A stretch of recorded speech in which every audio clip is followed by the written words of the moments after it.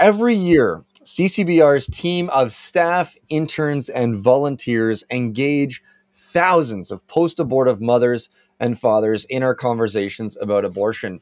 And today's episode is dedicated to giving you the tools that you need to compassionately and effectively engage this huge demographic of people.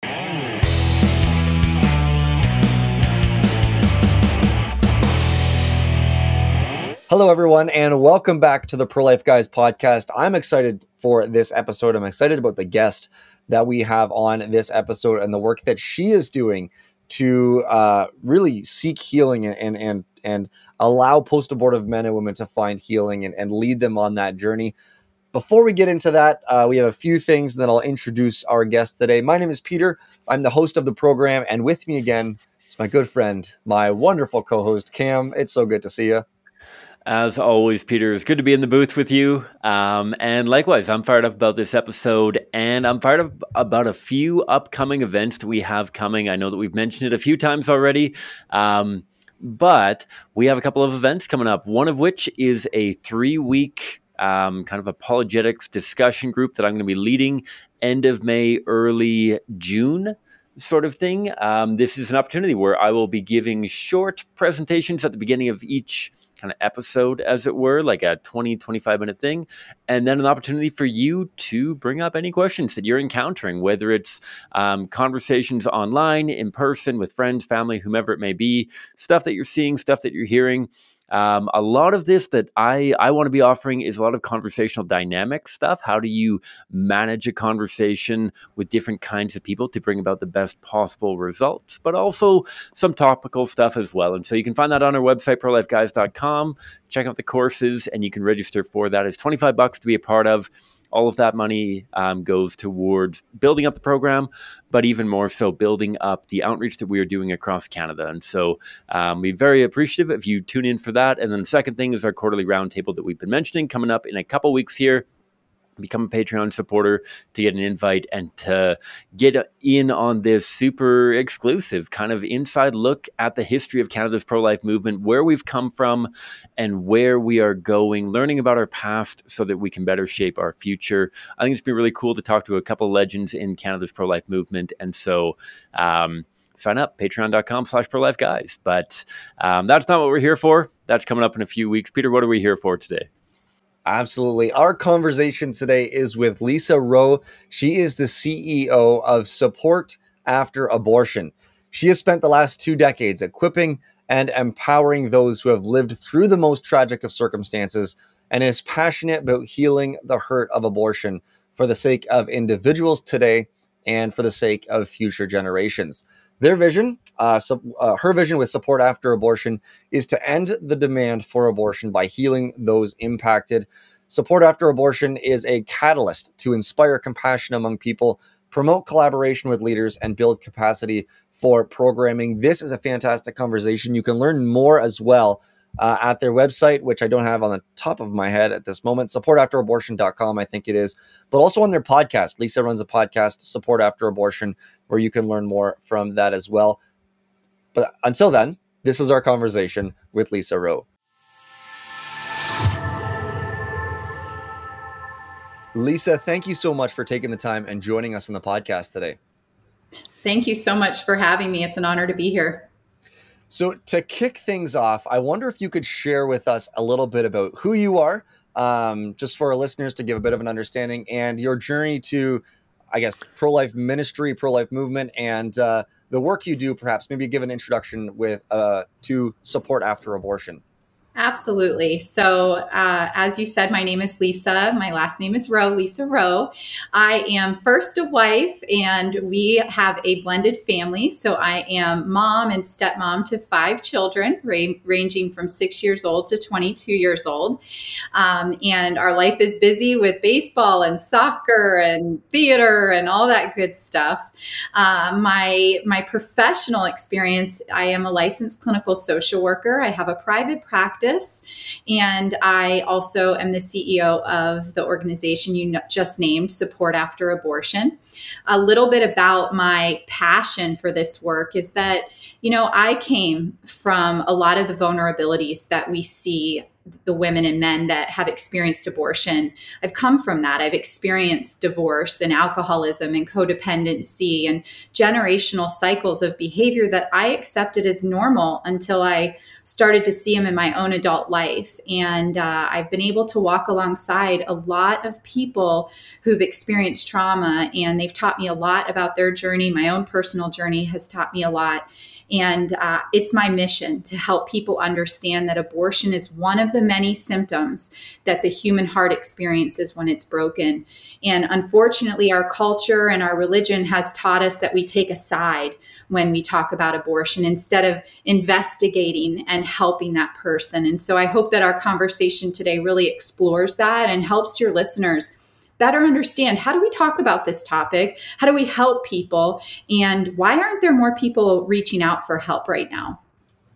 Absolutely. I'm so glad that you mentioned it. And that's one of the reasons why I was so interested in having you join the program, because I think that you have such a beautiful mission where this isn't about polarizing stuff. A lot, Peter, of what you and I try to work on is how do we kind of forge a human connection with the person that we're talking to, not as a quote unquote pro-lifer and a quote unquote pro-abortion advocate or pro-choice or whatever we want to call them, but as human beings who, like you said, have gone through all sorts of different experiences that have shaped us for better or for worse, sort of thing. And I'm curious about the development of support after abortion. You mentioned just before we hit the record button that this is a relatively new organization. And as you mentioned, a background in social work, I have a profound amount of respect for people with that background. My wife was a high school teacher and worked hand in hand with several social workers who were helping a number of different kids and families at the school, and profound amount of appreciation for the ministry as a whole.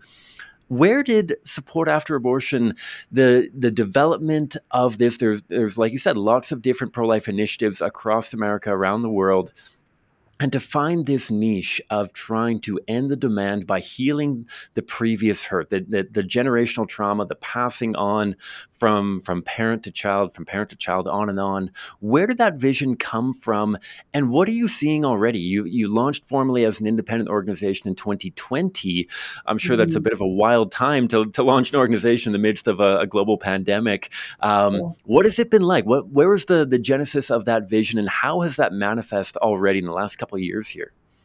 Yeah, we never saw it becoming what it is today, an international organization that's having this global impact. Never did we see this. So the problem that we were trying to answer was, why in Southwest Florida were there not more people reaching out for support? So we looked at the pregnancy center movement, the Catholic support services in our area, and just to ask that question, why? Why are only 10 people a year reaching out for support when we know there's millions who've been impacted? And we knew that it had to have something to do with a product problem or a marketing problem. And we have the genius of Janine Marone, our board president and founder, and she comes from MBNA, strategic marketing, asking all these questions that we hadn't been challenged with in the abortion healing movement. And so we sought out to answer that question, again, just to maybe help serve our Southwest Florida community better. And what we learned as a result of that is that actually there's a lot of programs out there doing really great work, but 95% of them look similar. They are very biblically based, very scripturally sound. You have to meet in person. And most of the time it's run by a 60-year-old white woman on a Thursday morning. And what do we know about abortion? It's commonly happening between an 18 to 30-year-old, age group. And that's not something that a 25-year-old could attend. Not only might they not have a relationship with God and be ready for that sort of intensive scriptural healing program, but a Thursday morning, they have their other living children, they're working 2 jobs. There's a lot of things that got into the way. And so as we began to see the commonalities between the healing programs, then we started to say, okay, so we know there's healing programs, but we know that this is an issue. Well, then we started to go out and start to ask people through consumer research. So we've now conducted 4 consumer research projects. And so what I like to always describe, because I didn't know this initially, is that clinical research is very different than consumer research. Clinical research is I take a pre-test and a post-test. This is how effective this group was. This is how effective the medication was. But consumer research is actually going out to men and women who've experienced abortion and saying, why aren't you reaching out for help? What if there was help? And so we learned a lot from this research. It is a national research study, 4 of them, that represent the census data in the United States. And what we learned from that data was that 90% of people hurting after abortion did not know where to go for help. 85% said, I want to remain anonymous initially, and 85% said, I want a non-faith forward approach. Well, you just heard me describe what our industry was providing, and it was like the exact opposite. And again, I want your viewers to know that they're doing great work. It just wasn't providing what the consumer was needing. And so we went out trying to find out, like, is there anybody doing this? Is there? And what we learned was no. And so what we started to gravitate to is helping people understand this, sharing best practices. Abby Johnson reached out to us and said, hey, we're producing this film, and we need somebody who is willing to take anyone and everyone who's impacted, not just a Christian approach, and meet them where they are. Would you be the resource after our film? And we said, oh my gosh, yes. Well, that just was the launch of this international, just change for us. And our board of directors at the local pregnancy center that we were answering this little question, what we thought, said, you guys are accepting way more clients than we are locally, and you're not serving the local community in the way you once thought. Are you ready to start your own organization? And our board president said, yes, absolutely. We never saw this coming. And so here we are today, still answering that question. How do we serve more people? We know there's 22 million people based on our research that are looking for help today they don't know where to go. And so we're helping to build an infrastructure of these 200 programs, the pregnancy center movement, the pro-life movement, to say, hey, if abortion healing isn't on the top of your list of things to do, it needs to be on the top of your list of things to do, because, and this all end here, 50% of the abortions happening are repeat abortions. Just think about that. This is such an innovative way. Nobody's thought about this. But if we could get into the heart and mind of a man and woman before they go back into the clinic, what happens? They're not likely going to repeat that same behavior. They're going to have the resources, they're going to have the community, and they're going to have the healing in their heart.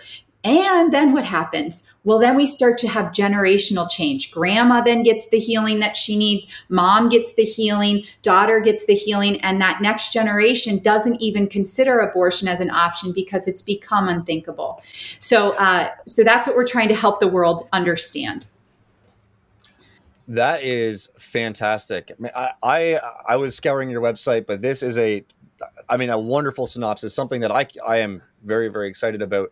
And very thankful that you're doing. If I could transition just a little to, okay, what does this actually look like? Mm-hmm. So here you are. There are so many women either getting their second or third abortion, or just needing the post-abortion counseling, and resources and connections and relationships. Where do we start? And I'm thinking as well about, we work for a pro-life ministry. We do on the street conversations where we meet countless women who have interacted with abortion in some way, whether it's, they've had an abortion in the past, or their mother did, or their friend, or something like that. And we know a lot of our listeners do as well. And so where do we begin a conversation? What's the sort of frame of mind we ought to have as we begin to interact with people who have had abortions in the past? It's a great question. And you kind of already answered it. It starts with the conversation, right? There's so many people that don't even realize they're carrying stereotypes because culture has nourished us or programmed us to take a side. You hear the word abortion and you instantly go, I'm pro-life, I'm pro-choice, I'm for it, I'm against it. It's a sin, it's a choice. Like, we don't know that is innately built into our DNA because that's what we're born into.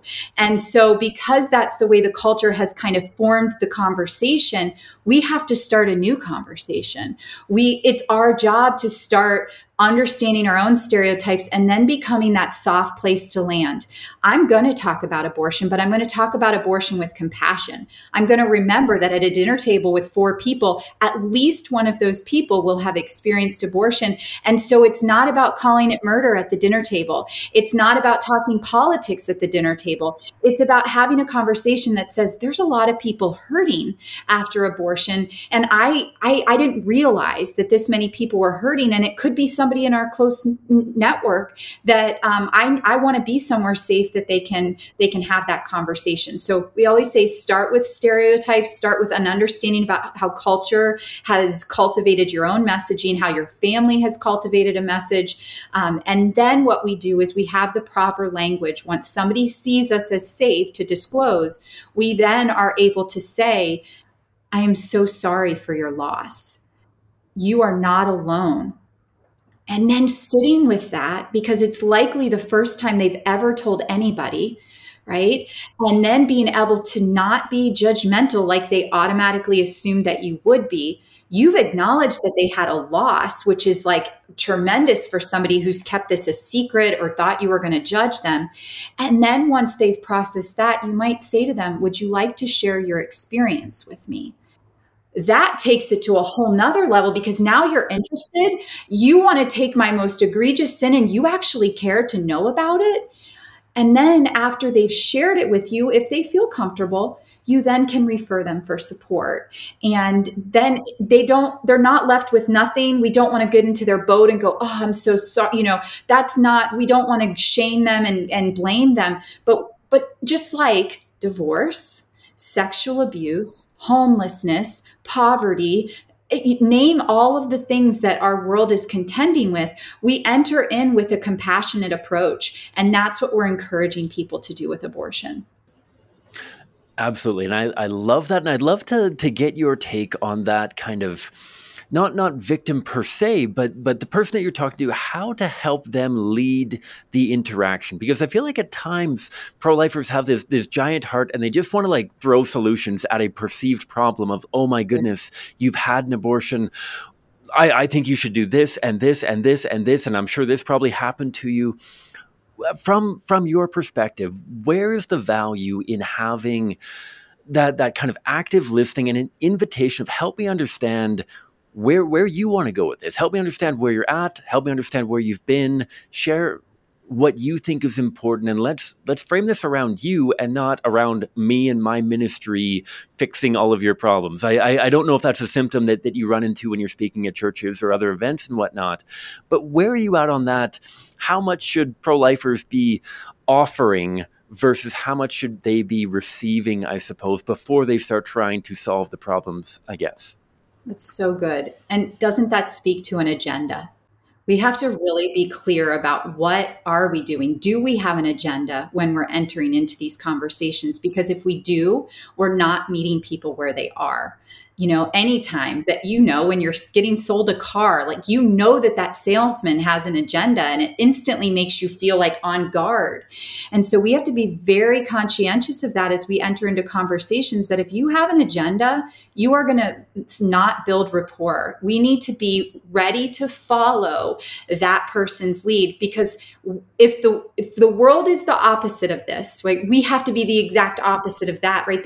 They've swallowed all the murder messaging. They swallowed all the choice messaging. They've swallowed this for some of them decades. And so we have to be the complete opposite of that and just say, I'm willing to sit with you through this.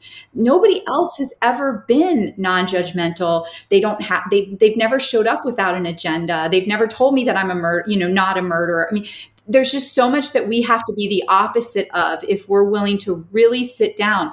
The reality is, as a pro-lifer, I think we need to accept they've already had the abortion, right?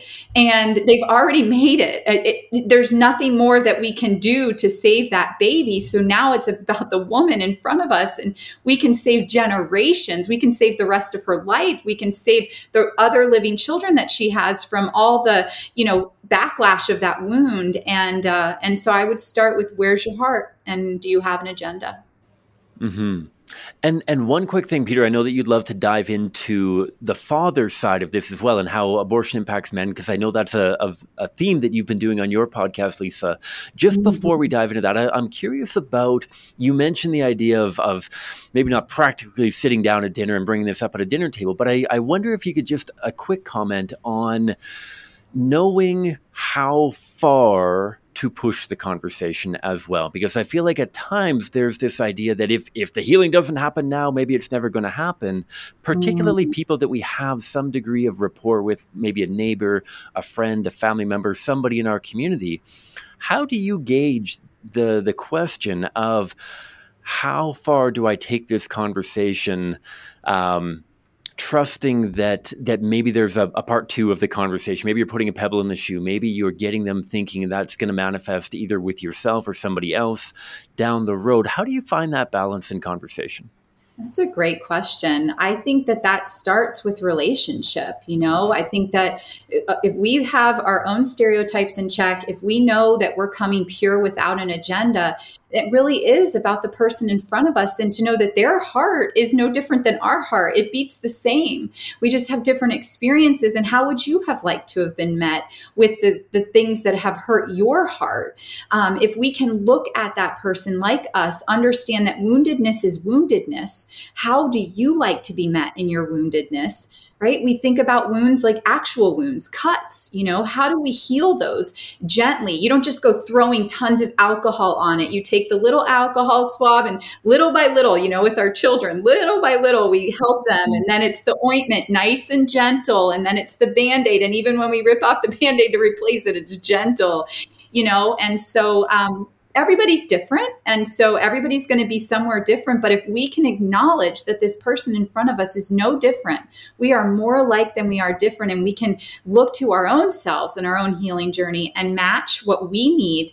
Oftentimes that is exactly what the person, across the table from us needs as well.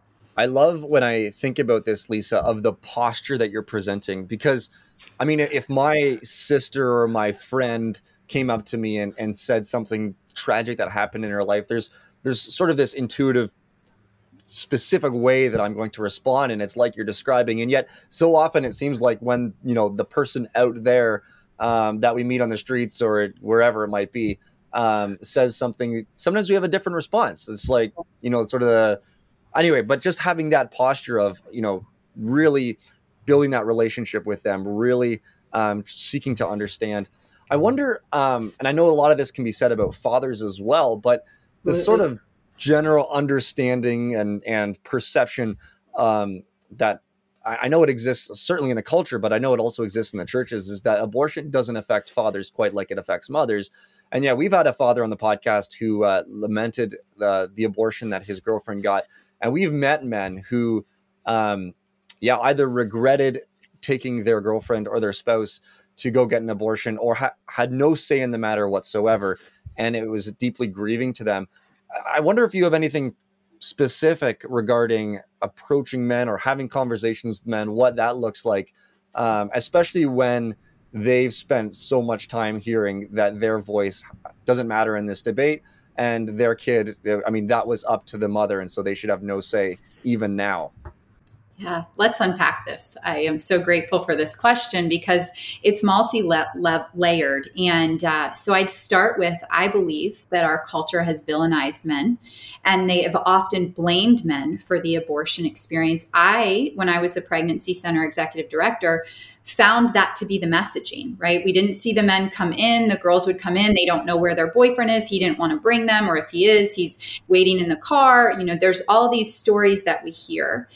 And so I entered into our most recent consumer research project thinking we're going to see some of this. We're going to see that boyfriends are the reason, partners are the reason for abortions. And actually what we learned was that 50% of the men surveyed said that they did not either know about the abortion or didn't have a say in the abortion experience. The woman actually didn't ask them for permission or said, I'm doing this without you. And I found that to be incredibly just challenging because it wasn't our narrative. It wasn't what we had been hearing. Couple that with Greg Hassick. He's a licensed clinician who's experienced abortion, really well known in the pro-life movement.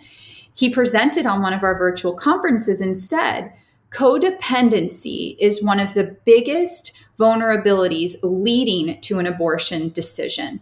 And he unpacked that by saying, if a woman and a man early on in life don't develop healthy attachments to their caregivers, they end up looking for those attachments in relationships. But without a foundation of health, they end up attracting the same toxicity that they saw growing up. And so here you have a man and woman looking to attach to each other, but don't know what healthy attachment is, and then find themselves in a very strenuous situation after they've engaged in sexual relations of this unexpected pregnancy. Both of them operating from a narrative of, this was selfishly me serving my heart. How the heck are we going to make this decision? And then all the insecurities come out. Her insecurities that her body's going to change, her insecurities that he's going to leave, her insecurities is, he's going to act like her father did. His insecurities, I never had a father. My mom didn't treat me well. I was sexually abused. All of those things then start to get tossed around and become very, very, very cloudy. And then they look to their relationship for the answer, right? Instead of inside of themselves, where we would hope that somebody would have identity and purpose and value to make decisions out of self-esteem and our self-worth. And so what he says is that it's not about the pregnancy anymore. It's about the relationship. And so then you have women, going back to what I said about men not even knowing, you have women who are walking into these clinics making their own decision because they already have said, but this is in their head, not in relationship. They're saying, he's going to leave me, so I'm just going to make this decision because I can't live without him. She never even had the conversation with him. And that's what's been revolutionary to me, is that this idea that women are walking with so much insecurity that they feel like, I have to make this decision because I already know what he's going to say, when they don't even give him the benefit of the doubt. And then coupled with, like I said, let's unpack this, coupled with what culture's saying is it's her body, her choice. Men that don't have that self-worth, don't have that identity, are letting culture shape their narrative and say, I don't even have any say in this anyways. And so it's so many layers here for us to unpack. And actually what we learned from the research is men are ready. They want healing. They can identify it sooner. 70% said, I want to talk about this. I would like support for this, where we have women at a much lower rate. And there's very few programs for men. Absolutely. And I'd love to dive in just in a moment here into a phenomenal article that you guys published about a year ago, I believe, called 4 Action Steps for the Pro-Life Movement. But before we do that, you've touched on this multi-generational trauma and experience and how this gets passed down from generation to generation. And I mean, Peter, you and I have done a lot of work with high school students. And I remember a couple of high schools that I've been at and speaking to these 16-year-old girls who tell me that they've had 2 or 3 abortions already. And volunteers sometimes that I've been with who are newer in the pro-life conversation kind of arena saying, oh my goodness, like, why would they ever do that?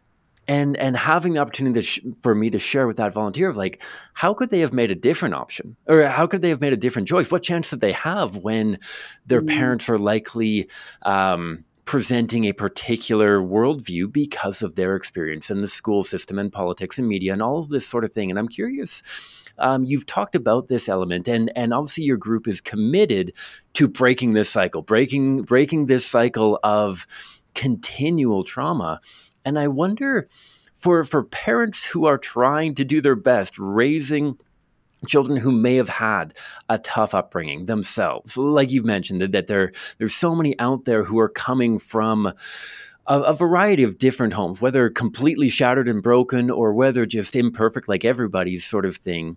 Where are those parents in the audience who may be listening to this? How can they make sure that they're not passing on those kind of worldviews, those experiences, that fear, that whatever it is that they might be passing on that's going to not set their child up for success, that might pass on a fear of pregnancy, of parenthood, of independence, of whatever it may be, what kind of strategies do you talk through with parents to make sure that they are breaking that chain if they're part of it, or making sure that they are not starting a chain of trauma if they themselves weren't a part of that through their own family upbringing, I suppose? Yeah, what a great question. And I think the answer is big, because it starts with our own healing. We can't be somebody that offers healing or offers support unless we know what it is to receive healing and support. And unless we grow the awareness inside of our own family structure, it's hard to even identify what it is that we're paying forward. And so I think what comes is that we would, as parents, choose the journey of humility, transparency, and personal growth, and then be able to pay that forward, because kids, you can tell them all day long, but it's what they see, right? And I was just at a conference where a woman said, I drove my mom to her abortion, and I live with that every day, right? A Hispanic family, her mom had her young, so here she is as an adult driving her 30-something-year-old mom to the abortion clinic. And so there's all sorts of structures that we have living among us, and we all have something or some things that we're contending with. And so if we're honest with ourselves and we have that surrender in our heart to go get the support that we need, our children will see that, and then we'll be able to offer that to them. And if it has to do with abortion, I would say that getting help for yourself first, and then you can offer that. Because if we're trying to heal somebody out of our own woundedness or help somebody out of our own woundedness, it's kind of like that analogy that if you don't have a full cup, you're not going to be able to pour anything out. And so I think it really starts with us. And it really starts with our conversations. The other side of what you just asked is the family that might not have a lot of these traumas. How do you have the conversations with your children around abortion? And I like to use my own experience. I don't start with it's right or wrong. I start with, we know people that have been hurt by abortion, and it hurts me to see them hurting, and I want to be able to be a support to them. So my children get to see my heart through that conversation instead of my judgment or condemnation. And I think we could do a better job as parents to be more of that kind of support to our children as well. Yeah, and speaking of talking about abortion, I'm going to bring up that article that Cam mentioned, 4 action steps the pro-life movement needs to take, which you published on your website, supportafterabortion.com. The first point you made is about that dialogue on abortion, because we've all been there in those conversations when someone brings up abortion and all of a sudden it's like, bam, dead silent. No one knows what to say. Everyone's awkward. Everyone wishes they were back home and they never had this experience in their life. Or even like a pastor brings it up and the whole church is like, he said what? Like, this is a line. We don't cross this line. Mm-hmm. But yeah, the importance of actually dialoguing on this issue. I wonder if there's sort of, and you've given a lot already, but just thinking about, let's say, church leaders, pastors, priests, and people with some sort of authority, people who have a public platform to talk about abortion. We need to sort of normalize the conversation in a sense. Abortion in many ways is socially acceptable, as you talked about in the article. And yet it's that like the most taboo topic ever. The action's acceptable, to talk about it is certainly not. So what does that look like for us to normalize the conversation about abortion? And I just want to add this one thing to it as well. Normalize it when there are people in our audiences, there are people in our churches, perhaps, there are people in our friend group, there are people around us who, when we start the conversation about abortion, it's going to be like tearing that Band-Aid off. Mm-hmm. It's going to be like opening a wound that they would prefer not to be opened. What does that look like? Yeah, well, I think it goes back to the very beginning part of our conversation. Where are we starting? Where is our heart? How has society shaped our narrative? How has our family of origin shaped our narrative? Because if you're a pastor that strongly believes, abortion is murder and it's wrong, and everybody in your congregation needs to get behind you, and that's been your only message, well, that is a scary message, because you are going to get, if you preach that from your platform, you are going to get the 50% that say, I'm so glad you're the pastor that speaks boldly about this. And then you're going to get the other 50% who are like, I'm hurt by this. How could you call me this? And so I think we need to, as leaders, understand where we have been messaging ourselves, where we have been standing. And I don't want people to hear what I'm not saying. That I'm not saying that stance is wrong. I'm just saying know your audience. And we know that the church isn't outside of the statistic of 1 in 4 men and women by their 45th birthday having had an abortion. And we know that 50% are repeat abortions. So you likely have multiple abortions sitting in your congregation. I have found that the support after abortion conversation is a bridge. So it's not saying, I'm not saying abortion is right.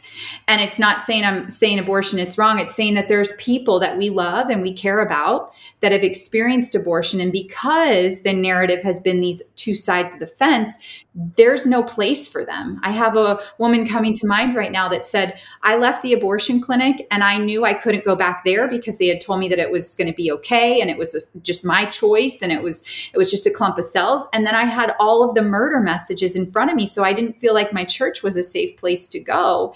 And so here she has already, right away, she's already shamed herself. And now she hears those shaming messages. And so she's back, she's just pushed further back into that hole.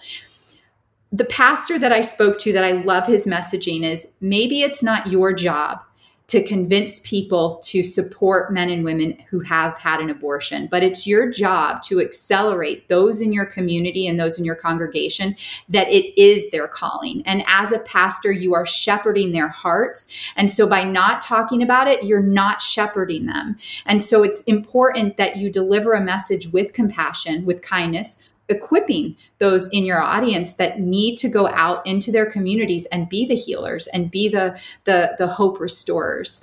And when you don't do that, you become a pastor who silences those in your congregation that needed that extra level of, momentum to get them out into their communities.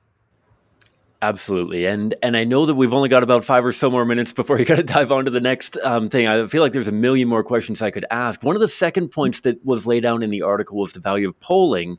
And you've already shared some of the insights that have come from polling, but I'm curious to kind of go the other side of the coin from the polling. And Peter, you and I have heard countless mothers and fathers they often shout it out as they walk by or drive by, abortion was the best decision of my life, or I'm so glad that I chose abortion. And sometimes it can be difficult for somebody in the pro-life movement to know how to respond, that you don't quite want to contradict them and be like, no, abortion was actually a terrible decision, and let me tell you why you're wrong about your experience. How do you unpack that kind of perspective when you get that polling, when you get maybe an individual that you speak with who is still resolute in, this was the best decision that I could have made, I'm so glad that I made this decision? What goes through your mind, and where does that relationship go, I guess? So I think back to Jonah Berger. He's a marketing professor who presented at our conference. He wrote this amazing book, but he said, look at yourself on the football field, right? If you're on the 10-yard line, you're not going to try to go all the way to the end zone on the other side of the field. Look to either side, 5 to 10 yards on either side of you. That is who your warm market is. That is who you can influence. And so if you have somebody that's all the way on the other end zone, there might be a silent prayer that you say. It might be that you hand them a card, but it's not about an argument. You're not going to change their mind. They're all the way over there. We have to take steps to get closer. So if it is somebody in your circle, you're not going to try to go from 5-yard line to the other side right away. We're going to take it incrementally, and we're going to just continue to show up and continue to listen to them. That is what our human nature does. We look for validation right away, especially if it's a decision that we already knew, which most women and men know what they're doing. They don't feel like they have any other choice, and they have to find reason to stand behind their decision. And so if we can know that and we can walk with that and present as somebody who loves and cares no matter what decision, well, we'll get there eventually, but they're not our warm market of that change of heart right away. As we start to wrap this up, Lisa, I wonder, and I know there's probably confidentiality things around here, but I wonder if you'd be able to share a few stories or some of your experiences having these sorts of conversations with post-abortive mothers and fathers. So just some stories that stand out, from your time doing this. Yeah, and I want to specifically focus on chemical abortion or abortion pill, medical abortion. I think those stories are going to be more and greater as we continue through, the ruling in June and what this might look like. We know that in 2022 we're going to see probably 7 out of 10 abortions ending in chemical abortion, which means a woman could go into a clinic and leave with a paper bag for those that are sidewalk advocates on your call today. Or it could be that a woman online goes through, a man goes through, and together or separately, they order the pills and never even meet anybody in person. And then what happens is you become your own abortionist, essentially. You take this series of pills, it stops your baby's heartbeat, and then induces labor. And what we're hearing, and I'll share a specific story, but what we're hearing is, this is just going to be like a regular period. This isn't going to be that big of a deal. But women are waking up in the middle of the night in tons of pain, a lot of times by themselves. And then their toilet, their bathtub, their shower becomes the gravesite for their baby. But before before, like they tell you in Planned Parenthood or in an abortion clinic, just flush, just flush, just flush. Most women that we speak to, one specifically, held her baby for 2 hours because she didn't want to have the abortion. She has 2 living children. She felt pressured into this decision because of her economics and just her whole like structure family wise. And she sat there and she wrote a poem about looking at her baby in his eye sockets. She said, "I didn't realize you had arms yet." She could see the heart, the blood and all of that. And she had no idea what she was about to encounter. And so there's like this secondary trauma. Not only did she make a decision that she will have to live with for the rest of her life, but now she was basically the abortionist putting her baby in the toilet after holding it for 2 hours. And then waking up the next day and showering her children in that bathroom, getting ready for work in that bathroom, and that memory constantly haunting her. She was suicidal. She reached out to us.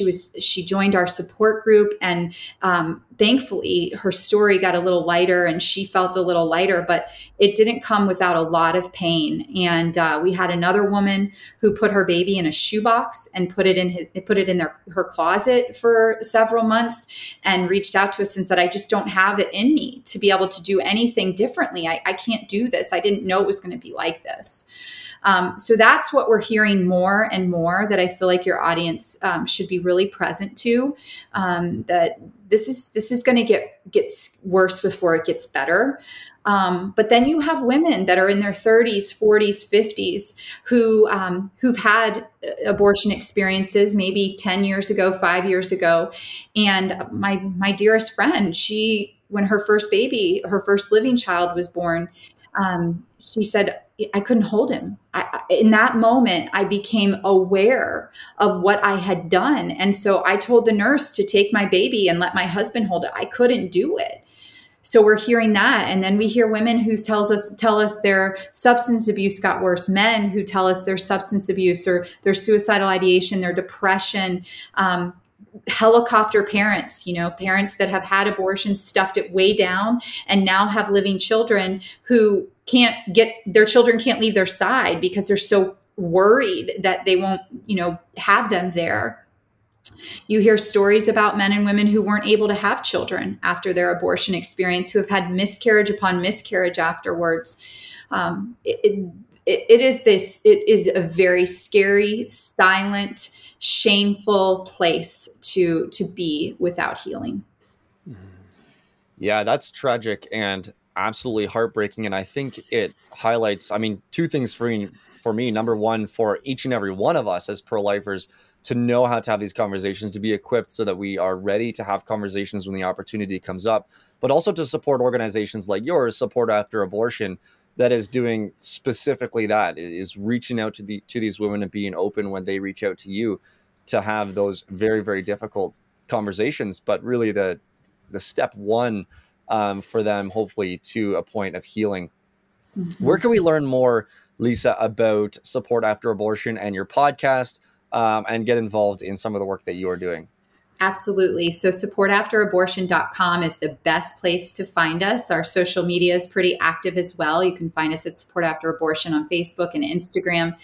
And what I would say is if you are a provider or somebody that's really intrigued by this call, on April 21st, 4 p.m. Eastern Time, we have a Healing Network provider meeting. We have them monthly. This month, we're actually talking about men and healing and how to meet men, because it's different than meeting women, and what that looks like. You can find more information and sign up. It's absolutely free of charge. If you're somebody who's like, I just kind of sometimes want to have this resource, I want to have it in my bathroom at my church or whatever, reach out to us on our website. We can get you resources, signs that you can hold in front of the clinic that are very gentle, that help people, or you can leave the cards in places that you might feel are going to reach people. And then I would just say, if you have been hurt by an abortion, if you haven't found healing, if you know somebody that has been hurt by an abortion or is maybe considering abortion, we have resources on our website and we can get you connected.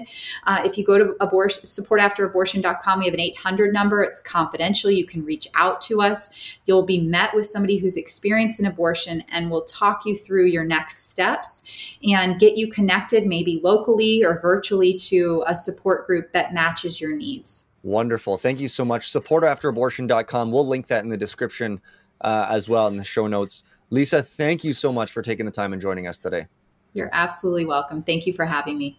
That was Lisa Rowe, the CEO of Support After Abortion. Man, some very insightful things for me in that episode, some very helpful things for the conversations that I have. Cam, what are some of the, I guess, final thoughts that you have as we begin to wrap this up? I really appreciate the data-driven approach that they have. Obviously, we at CCBR are driven by data as well with regards to the impact of abortion victim photography, the outcomes of our conversations, the dynamics of our conversations, everything like that. It's so cool to see an educational pastoral group take that approach as well and integrate that into how they're better serving such a massive demographic of society. And I think that we have to lean a lot on American statistics and whatnot, because it's very, very difficult in Canada to not only get accurate statistics, but to get any kind of info to follow up with people after their abortions. That's impossible to do, I'm pretty sure, here in Canada.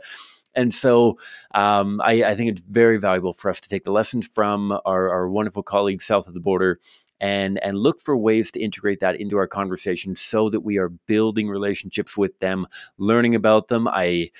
We've spoken before about how to invite people to share, help me understand where you're coming from, what were you going through, help me understand where you're at now, things like that that are going to open them up, help them feel heard, and oftentimes allow them to share, sometimes for the first time, about their abortion experience. And so really, really appreciated Lisa's take on this, the direction and the data-driven nature of her organization. And I hope that we can continue to build a more effective pro-life movement based off of the data from the real mothers and fathers and the real children who are impacted day after day. That's right. And with that, that's the end of this episode. Thank you so much for tuning in. If you want to reach out to us in any way, you can do so on our website, prolifeguys.com. And you can also find us on Facebook, Instagram, or Twitter. If you have any questions about being active, about having conversations, about guests that you want to have on in the future, whatever it might be, please don't hesitate to reach out to us. We love connecting with each and every one of you that does reach out to us. And that's it for this week. We hope you tune in again next time.